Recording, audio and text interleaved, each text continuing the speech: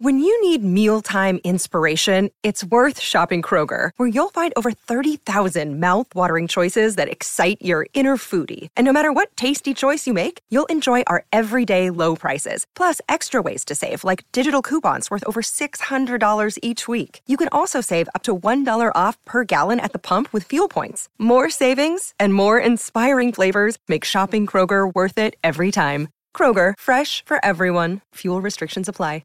Another day is here, and you're ready for it. What to wear? Check. Breakfast, lunch, and dinner? Check. Planning for what's next and how to save for it? That's where Bank of America can help. For your financial to-dos, Bank of America has experts ready to help get you closer to your goals. Get started at one of our local financial centers or 24/7 in our mobile banking app. Find a location near you at bankofamerica.com/talktous. What would you like the power to do? Mobile banking requires downloading the app and is only available for select devices. Message and data rates may apply. Bank of America N.A., member FDIC. You're listening to the Impact Theory Podcast, your source of empowering ideas and actionable techniques from the world's highest achievers. Join host Tom Bilyeu, serial entrepreneur and co-founder of the billion-dollar brand Quest Nutrition, on a journey to unlock your potential and realize your vision of success. Welcome to Impact Theory. Hey everybody, welcome to another episode of After Impact. I'm your host, Tom Bilyeu, and I'm here with none other than Aiden Smith. Mr. Bilyeu. What's up, my man?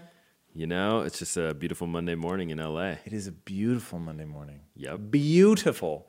And I I sat out in the sun, meditated with the beautiful sun beaming down on my face. It was amazing, especially given that this weekend was, people in Minnesota are going to laugh, but it was cold here. It was cold for LA. Yes, it was cold for LA. Well said. And it's a great morning to go ahead and do After Impact, the show where we unpack the impact of this week's episode with Devin Still. Dude, this guy, I'm telling you, there's something about him. He's very special. I agree. So I just watched the episode about 10 minutes ago, and I didn't get to see it live. I think I wasn't here that day. And he is so articulate, and he's such a good storyteller. Yes. He takes these big, complicated ideas and shrinks them down into this like perfect metaphor that you can just easily digest. He's great. I was really blown away by him. I did not know what to expect. I knew about his daughter story. So for those that don't know, in the early days, we were bringing people onto the show that I already knew. They blew me away, and they'd inspired me, and I wanted to bring them on. And then after, between Inside Quest and Impact Theory now, we've been doing this for almost 3 years. So at some point, you run out of easily accessible people that I already know. So we have these pitch meetings, and they present people, they being very specifically Christopher and Courtney, people that they think could really smash on the show. And so Devin was somebody that I didn't know before the pitch. And Christopher was like, what this guy went through with his daughter was just absolutely insane. I think this guy would really do well. And so I didn't know what to expect. NFL player, being amazing on the football field and being able to explain your ideas are not necessarily skill sets that go hand in hand. So going into his world and seeing how articulate he is and how he's able to do that with those concepts was so much fun, dude. I really, really had a good time with this guy. Yeah. And then rewatching the episode, I was just like, God, there is, when you think that he's at the beginning of his career as a speaker, as an educator, and seeing how good he already is, it's pretty crazy. Yeah. Is that what surprised you most about the episode? No, what surprised me most about the episode was how effective his insights are. And rewatching it today, I was like, God damn, this guy's really got amazing ways to think about your life. Amazing, the whole crayon thing, which I assume we'll get into. Oh, yeah. Oh my God. Powerful.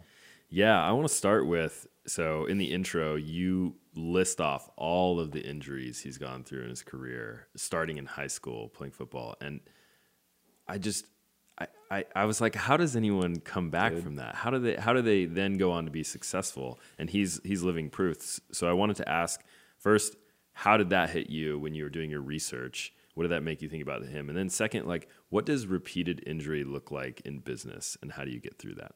Wow, what a fun thing to think through. So let me answer the easy part first. So going through, it really did strike me how many times he had like catastrophic injuries. Yeah, career ending. Career ending. Yeah. From the time he's like 15. Mm-hmm. So, and it's just one after the other after the other. And except for it, the only one that the reason I said, and most of them career ending is because he broke his toe. Dude, but even that required surgery. Okay. Mm-hmm. So this guy, the number of injuries that he's had where people were just like, bro, I feel for you, man. But this is it. Like, you're never going to, I'm not even sure you're going to walk again. Right. So you're definitely not going to play again. And then he would come back and come back and come back. I mean, it's just pure insanity. So I was like, all right, this guy is beyond tenacious. And grit. I mean, that's just something obviously that I'm really inspired by. So that hit me right off the bat. Now, what is the correlate in business? There's financial failure. That's probably like that catastrophic, you're never coming back from this moment, is that. It's really losing in a very meaningful, very quantifiable way. Mm-hmm.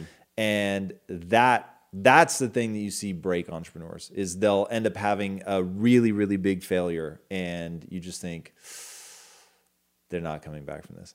And it's not even the money, man. It's how they view themselves.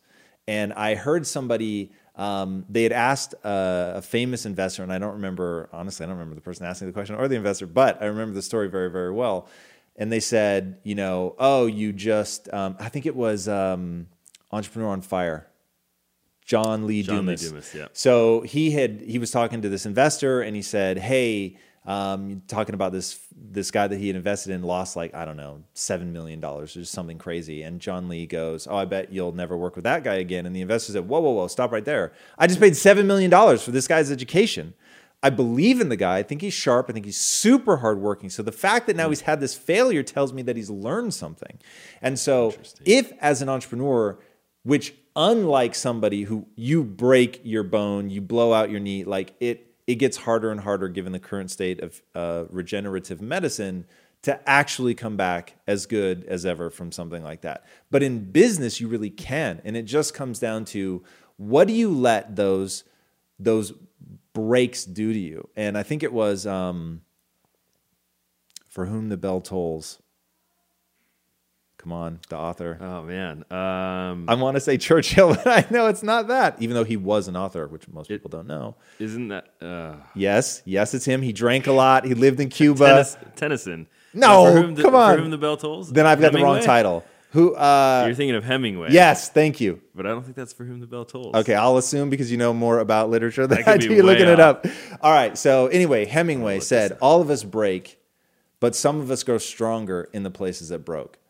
And that is very true mentally. It's not always true physically, but mentally it's absolutely true.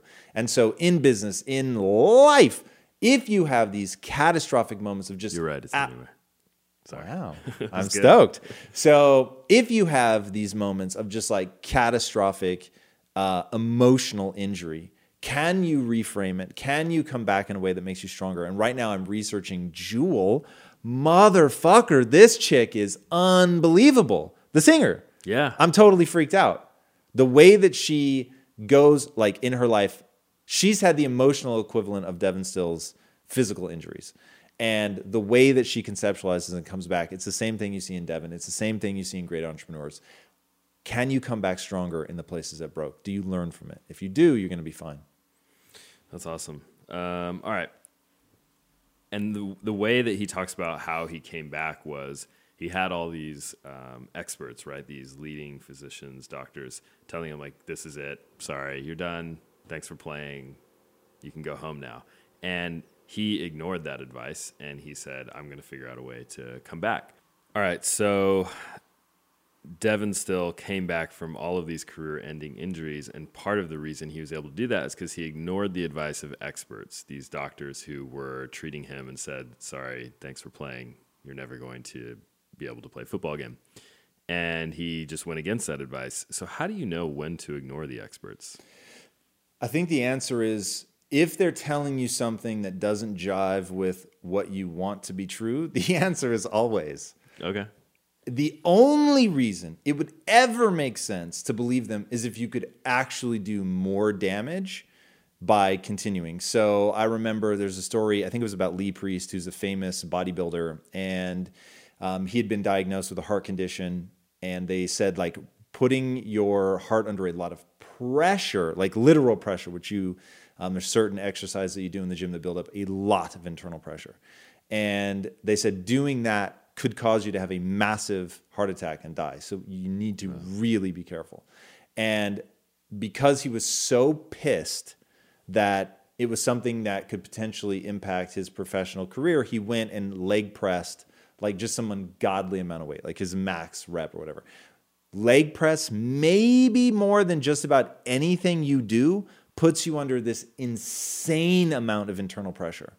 And that's one time where in his own retelling of the story, he was like, that was probably really stupid. But that's one of those times where it's like, oh God, you might want to hedge your bets. But dude, 9 times out of 10, becoming lethargic, doing less, backing off is almost never the right answer.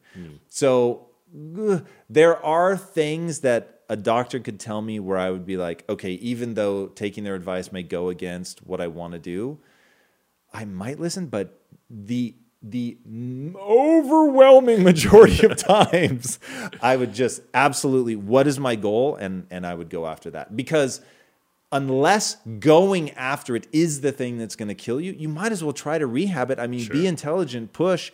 Like the body, the mind, 100% of the time, 100% of the time.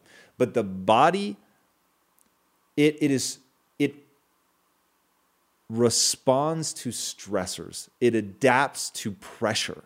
And so if you want to rehab it, it's laying off of it for a very small amount of time. But after that, you got to push. You got to get the blood flowing. You got to like really use it. Yeah. So I think 99,000 times, 99,999 times out of 100,000, the right answer is to intelligently begin to put yourself back under the pressure and push and ignore people that are telling you it can't be done. And that's the same for business. Oh, then it's just 100,000 out of 100,000. Like there's no reason not to try. So business isn't going to kill you. Something is going to put your business at risk to where it could cause you to go under. Yeah, I mean, look, termination events, there's almost always a smart way to try something. So you're still going to try it. You're just going to try it in an intelligent way. The same goes for the physical stuff. I'm not saying go do the leg press. Certainly not your max. Work your way back up. But what I'm saying is don't let the idea that you can't come back creep into your mind. Yeah. So getting yourself back out there, pushing yourself. Like this is a true story. There is a woman out there who, when she was like 12 or 13, had a brain scan and realized, drum roll please, she only had half a brain. Wow. Now, she had no idea. Until she was 12 or 13, no one would have guessed that she was missing, not it was underperforming, it did not develop an entire hemisphere of her brain. So it's like, come on, if that woman's normally functioning and people don't realize and she only has half a brain, like what exactly would have to happen to you where you don't even try? So you try in intelligent fashion, always hedge your downside, make sure that you're protecting yourself from a terminal event, all of that stuff for sure. If you need more on that, read about Richard Branson. Absolutely incredible. The guy is always protecting his downside. But he's also built $7 billion companies. I mean, it's crazy. Yeah. You and Devin really think about failure in much the same way, I noticed in the interview. Talk to me about how, like what is the importance of failure in business? What is the importance of failure in life? Because he brought up a lot of really strong points, I think, in regards to that. So failure is this bizarrely complicated thing. So in the way that humans interpret it emotionally, which is the pain is good, but only if you know how to leverage it. The pain makes you look at it. The pain makes you desperate to not experience it again. But then the path bifurcates and it becomes, well, I never want to experience that pain again, so I'll never put myself in that situation. Or I never want to experience that pain again, so I better get a whole lot better. Now, if you go down the I'm never going to put myself in that situation again, one thing is how you do everything. And so all of a sudden your life is just tiny and all of your dreams never came true because you just kept avoid. If you take the other path, learn, then all of a sudden you get incredibly powerful. But the reason I say that it's complicated is because of the way that we respond to just the emotion. The emotion is all consuming. It can be blinding. So that makes it confusing. But really, truly, failure is so fucking simple. And it's this. It's an experiment. You ran an experiment. The experiment did not work. Okay, awesome. But that is so information rich.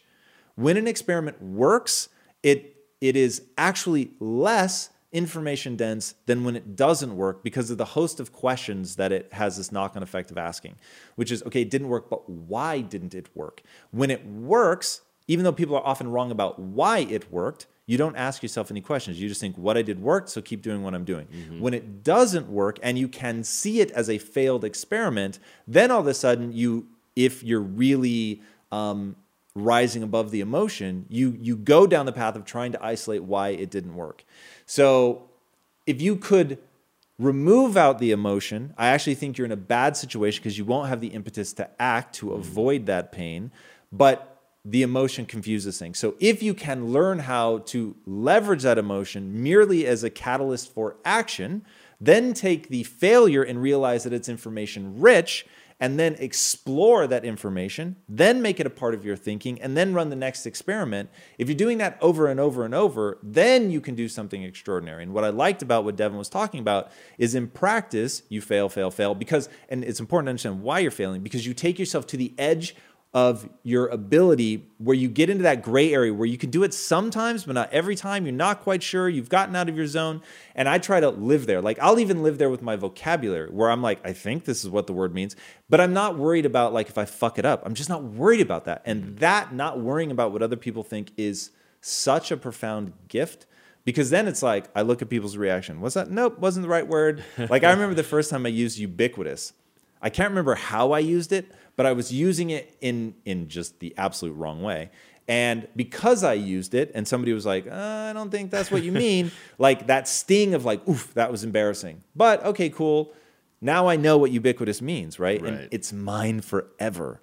So that's how failure should work if you really want to get great. And so Devin talking about, in practice, we get at that edge, we fail, we learn, it's information rich. Then in the game, we've experienced that so much, then you go back to what you can execute well.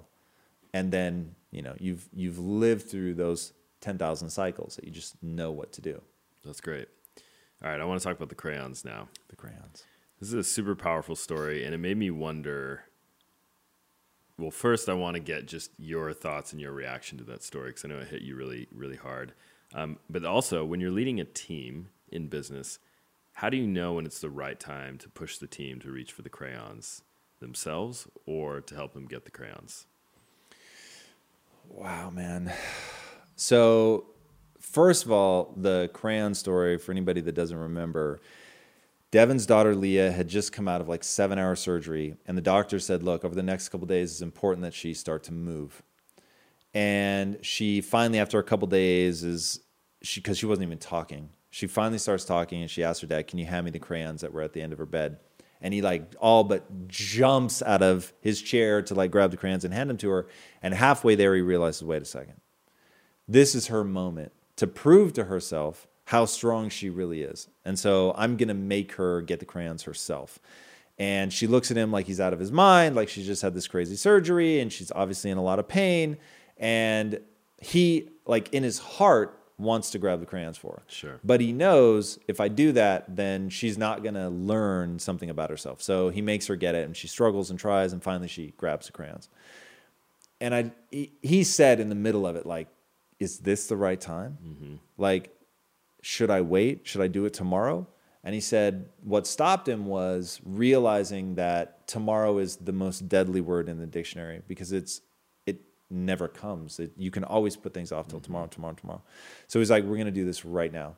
And she finally does grab it. And he said in her face, you could see she did learn something about herself in that moment. So in a business context, I don't know that you ever know. And so my thing is I just lean on always pushing. And I kind of struggle with this, man. And so when I really think about what my innate desires are, my innate desire isn't to lead. My innate desire is to put my headphones on and to see what I can accomplish, to solve problems, to just go all in. And I lead because I have to. I lead because you just can't do much by yourself. And I'm in this weird intersection of I prize succeeding as a team far more than succeeding by myself. Emotionally, it's just way more gratifying to me to be surrounded by people that I care about, to like all be like, whoa, we did this together. And it isn't truly equal, I'm not going to lie, but I get almost as much joy cheering somebody on when they crush it as I get when I'm crushing it myself. So because it is such an overwhelmingly positive thing for me to be able to cheer people on, I need to be a part of that group. But when I think about like my natural tendencies to lead, I just want motherfuckers to want it like I want it. I want them to rise up and realize like, you've just got to go all out. But it's because I want it. Now, everything I say has to be taken like with that frame of reference that I love the things that I pursue, that the joy of going all out for something, even when I fail, like that is the juice for me. So I just want to push the team all the fucking time, like, because honestly, it's like, that's the filter. I don't have fucking time to drag people around. So if you're not going to go hard, then that's just not going to be fun for me. You're going to hold me back. You're not going to let me accomplish what I want. And then the thing that's really going to give me the joy is seeing you really go for something and then smash it. So that's where I default, is just push, push, push. Now, I only push for things that I actually think are possible. Doing the like, I love moving the goalposts, but only because I move them as I realize more is possible than I thought, or now we're capable of more than we were before. But I don't just move them arbitrarily like the carrot that is forever out of reach to, you know, keep the donkey moving. That really is not how I think about it. So yeah, the very short answer is push, push, push.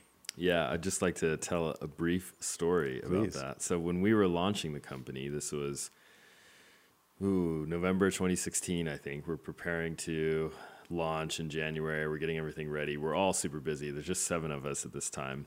I remember you had texted me. I think we were trying to ramp our content volume, especially on Instagram. We were doing like 2 posts a day. We were trying to get to 3 posts a day.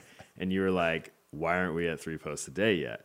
And I was like, we were just grinding at that time. And I'm going, man, we just got to 2 posts a day. And so I was texting back and forth. I'm like, yes, I want to get us to 3 posts a day. We're working on it. I was like kind of giving excuses, but also kind of saying like, yeah, I agree with you. We want to be there and we'll get there soon. And you were like, look, when you're playing, I think you said something like, you're having an all-star level performance right now with this company launch. And when you can demand more of yourself and do even more, that's when like true champions are made. And it just totally reframed the whole thing for me. It wasn't like you were mad that we weren't there yet. It wasn't that you weren't appreciative of how far we've come, but you were like, now see if you can go even farther. And then we ended up getting there in another couple of days. And it was just an awesome moment. So I had to share that. Nice, man. That's rad. I love hearing that. All right. Devin talks about one thing is in his playbook is having fun. And you didn't talk about it too much in the interview, but it sounds like there were some really great moments with his daughter when they were going through chemo together, and they were doing sort of like touchdown dances or something in the hospital.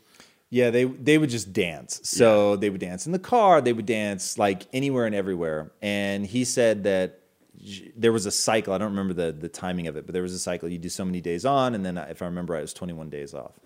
And he said, so at the end of every cycle, we would celebrate like we just won the Super Bowl. And he said, and in fact, he had an even more powerful story to go along with that, where he'd been for the first month, he just stayed in the hospital. And then he took one night off. I don't remember why, but he went to his wife's house, I think.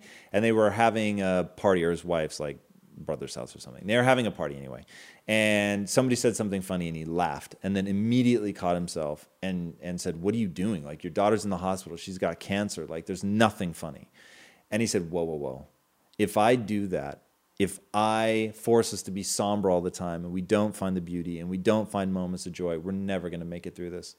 And so we've got to remember to have fun. It's got to be a construct. It's got to be something that we breathe into this daily existence. And from that moment on, he said they just focused on having a good time whenever they could, always looking at the optimistic, positive side of things. And he said in embodying that, they were able to stick it through.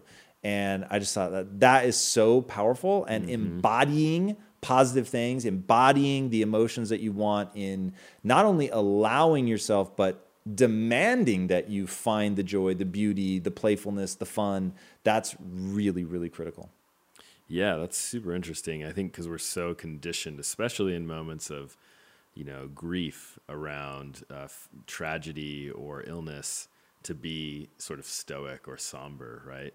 And so that's super powerful. How do you think about inserting fun into impact theory here? Well, this is a lesson I learned at Quest. Laughter is a metric.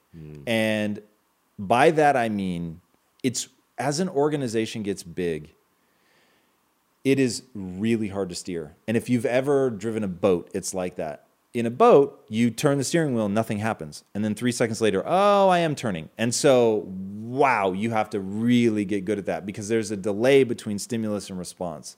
So one thing I was like, okay, there are a lot of hard metrics that are easy to look at, turnover rate, things like that. But the softer metric of like the number of people that will suffer in silence is absolutely terrifying.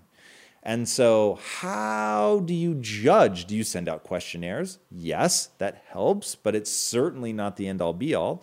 And so one thing I just started thinking about was, all right, I'm going to judge by how much laughter I just hear. Do I hear laughter? Are people laughing? Do they seem like they're having a good time? Do we facilitate laughter? Do we go, do you give somebody a dirty look when you walk by their cubicle and they're laughing? Or is it like that you foster that, celebrate it, and really make it a thing? And so here at Impact Theory, it's like, okay, now for the first time in my life, I get to build it exactly the way I want it. It is from the ground up. My vision of what life should be like. Now, I don't believe in balance. I think everybody's well aware of that. But you spend over 50% of your waking hours at your job. And I think one of the fastest routes to hating your life is to hate your job. Now, as an employer who used to be an employee, I'm so aware of that. And I live in absolute terror of people being at my company and even just follow me for a minute because I'm going to derail. Even those words sound disgusting in my mouth. Our company, I want people to think of it as a team. Sure. I want them to be happy and having fun and feel a sense of ownership and to laugh and to make sure. So we made a calendar of celebrations, things that this company just stops for a second and we shake our ass. So you've got May the 4th because of Star Wars. You've got March 31st because of The Matrix. We do a kickoff to the summer season and a few other things. And we'll do our birthday, January 4th. And we actually map out a calendar to make sure that we take moments to celebrate and have a good time and enjoy each other's company. And then every fucking week we do team lunch. And team lunch, it's funny saying this to you. I have to imagine people listening because obviously you know all this. But team lunch is really important to Lisa and I. And we were talking about this in the beginning and saying, okay, we need to bake something into the culture where it's not about work. It's literally about enjoying the people that you're around, taking a minute to bond, getting to know people. So team lunch, we don't talk about work at all. And we literally just storytell. And it happens totally informally, but people will kick it off with some topic. What are you doing this weekend? The Oscars are coming up. What's a movie that's impacted you? And it just ends up going down these crazy, fun rabbit holes, often driven by Dr. Finesse, who is just an unbelievable storyteller. And that is, I think, one of the things that inoculates us from the hard times that are inevitably coming. And when I project out, it's over the life of any company, there's going to be ups and downs. But if you trust each other, you like each other, and you're having fun, you'll survive. Yeah, that's awesome. All right, a few more questions here. So the first is, one thing that really struck me was Devin says, don't let your moments of weakness become a mindset. It's okay to have the moments of weakness. and kind of sit there for a second. And if you need to be emotional, but don't let it become a mindset. So tell me more about that. Dude, that was so powerful. That's one of those things I was like, wow. Because we all have those moments of weakness. And speaking for myself, it's like I'm just trying to get out of them as fast as I can to move on, to do my mental Pachinko machine and flip it around to something positive. But I never had words to put around it as succinct as that. That, dude, those moments are absolutely fine. You don't need to be embarrassed. You don't need to run from them. Experience them, live them, but don't let it be a mindset. And that's one of those like things that you can repeat in your head. And the sheer repeatability of it is what gives it power. So yeah, man, I was blown away by that. I think that especially seeing this guy, I mean, he is a wall of a human being. This dude is so big. He's big, yeah. Big. Like his hands, dude. Fucking just cans of meat. Like this, he literally is strong. And so to see this wall of humanity in so many interviews that he did about his daughter, cry. And him not be ashamed of that and him be able to do that, but be tough as nails at the end of the day. I just love that. And I think that that's the truth of the human experience. That's awesome. All right. The other thing he said that I really liked was it was around setting a vision and achieving your goal. And he said that, goals are often intangible. And so you can think about what that looks like. But really the important thing is to focus on the feelings of achieving your goal and then to weigh those feelings against the feelings you currently have. And so tell me more about that and what you thought of it. I think that that's really, really powerful. And when I was researching Eric Barker, and right now I'm forgetting the acronym, but Whoop. Whoop, yes, thank you. So same thing, right? Wish, outcome, obstacle, plan. And he said the point of doing all of that, of going through and identifying those things that are, that would lead to your dream, when you think about the path you would have to walk, the skills you would have to gain, the things you would have to train in, when you think through that, are you filled with energy or dread? If you're filled with energy, fuck yeah, get after it. And that's what I think about with building the studio, or even just like the grander notion of pulling people out of the matrix. So going around, speaking, looking people in the eye, doing my Q&As, like all of those things fill me with energy. They fill me with joy. The thought of doing that, touching people's lives, getting to hear from them, how it's impacted them, that's fucking awesome. Going this weekend to the comic book store and knowing that that was work, that I actually was doing market fucking research in a comic book store. I was like, this is hilarious. Now, I'm sure that there are some people for whom that would be absolute torture. But for me, it was so much fun, like responding to a cover or flipping through and looking at the artwork and needing to know who are the writers, who are the artists, like what's it like for these kids behind the counter to be running the store? Like, what do they think? What would motivate them? How could I get their attention and get them to push and promote a book? Like, I'm doing market research, but doing something I would do for free anyway. It's like when you think through that and you're either filled with, oh my God, the thought of achieving that is so exciting for me that I can hardly control myself, or, oh my God, the thought of doing that is torturous, and I have absolutely no interest in doing that. That is so powerfully clarifying. And the fact I'd asked him a few questions to really get at something, and he kept coming back to that. And I thought, it really is powerful. Just fantasize about it for a second. Do you get amped? I'll be honest, even though I have moved away from chasing money and all of that, when I was dirt poor, I would get in my 1983 Toyota Celica with the door smashed in, and I would drive into Bel Air. And I would drive up here to where I live now, and I would just look at the big houses and get amped, dude. And the thought of achieving that was intoxicating.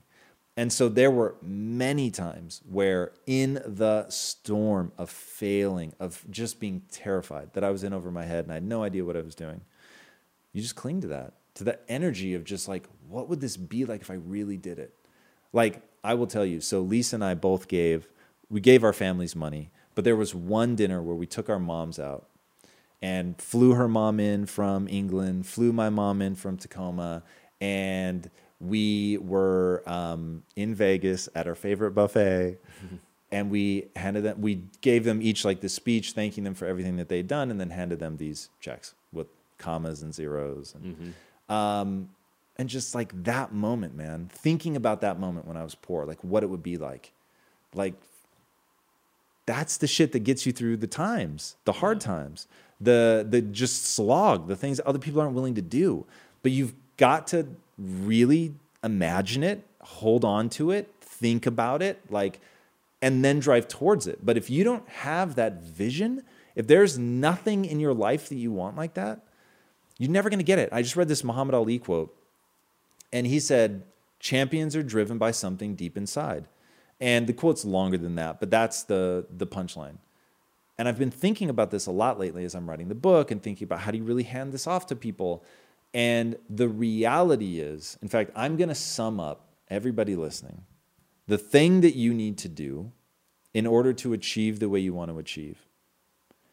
Inside of you is a little seed. It's already there. It's the one thing that I will say. And if it's not there, you need only go encounter more things. Most of us, though, have encountered things in our life that have planted a seed of mild interest. Can you cultivate that seed into something big, into a field of wheat or trees or whatever the metaphor is that you want to use? But that seed, or the one that I like to use, that slightly smoldering ember, can you do the mechanisms of turning that into a fire? You don't just blow on it. You don't just put kindling on it. You don't just feed it once. Like, really think about what it would take to build a raging inferno, like one of those bonfires that are like a story or 2 stories tall that just like it's going out and getting the wood. It's setting them up in a certain way so that oxygen can still reach it. I mean, it is a process. It's a conscious act. It doesn't happen accidentally. And so everyone listening right now, whatever that thing is in your life, your job is to take it from small ember to raging inferno, from seed to mature plant. Like that's the job. And so when you imagine what it would be like in its final form, if it excites you, give it everything you got. Love it. All right. After hearing Devin talk about how he would print out the blog posts of people who were saying he's never going to come back from injury and put them up on the wall at the gym where he's working out, I'm fully now bought into the idea of having a chip on your shoulder as motivation. Yes. So how do you find your chip? Man, maybe it's just me. My chip finds me every day. So I've got people that have told me that I wouldn't be able to do it. I've had people look me in my eye and wish me ill verbally, like not like I had to guess. I've had people threaten to blackmail me. Dude, like on and on and on. They go on the list. And I've had people wish me well, but want to warn me that what I was trying was never going to work. I can't tell you how many people, and one person in particular, who said, like, it's too late, dude. The podcast thing it's done. The players are already there. Like you're just not going to be able to come in and create the kind of following that you want. And he said it with so much compassion, but he's on the list. And then it's like just literally on Thursday,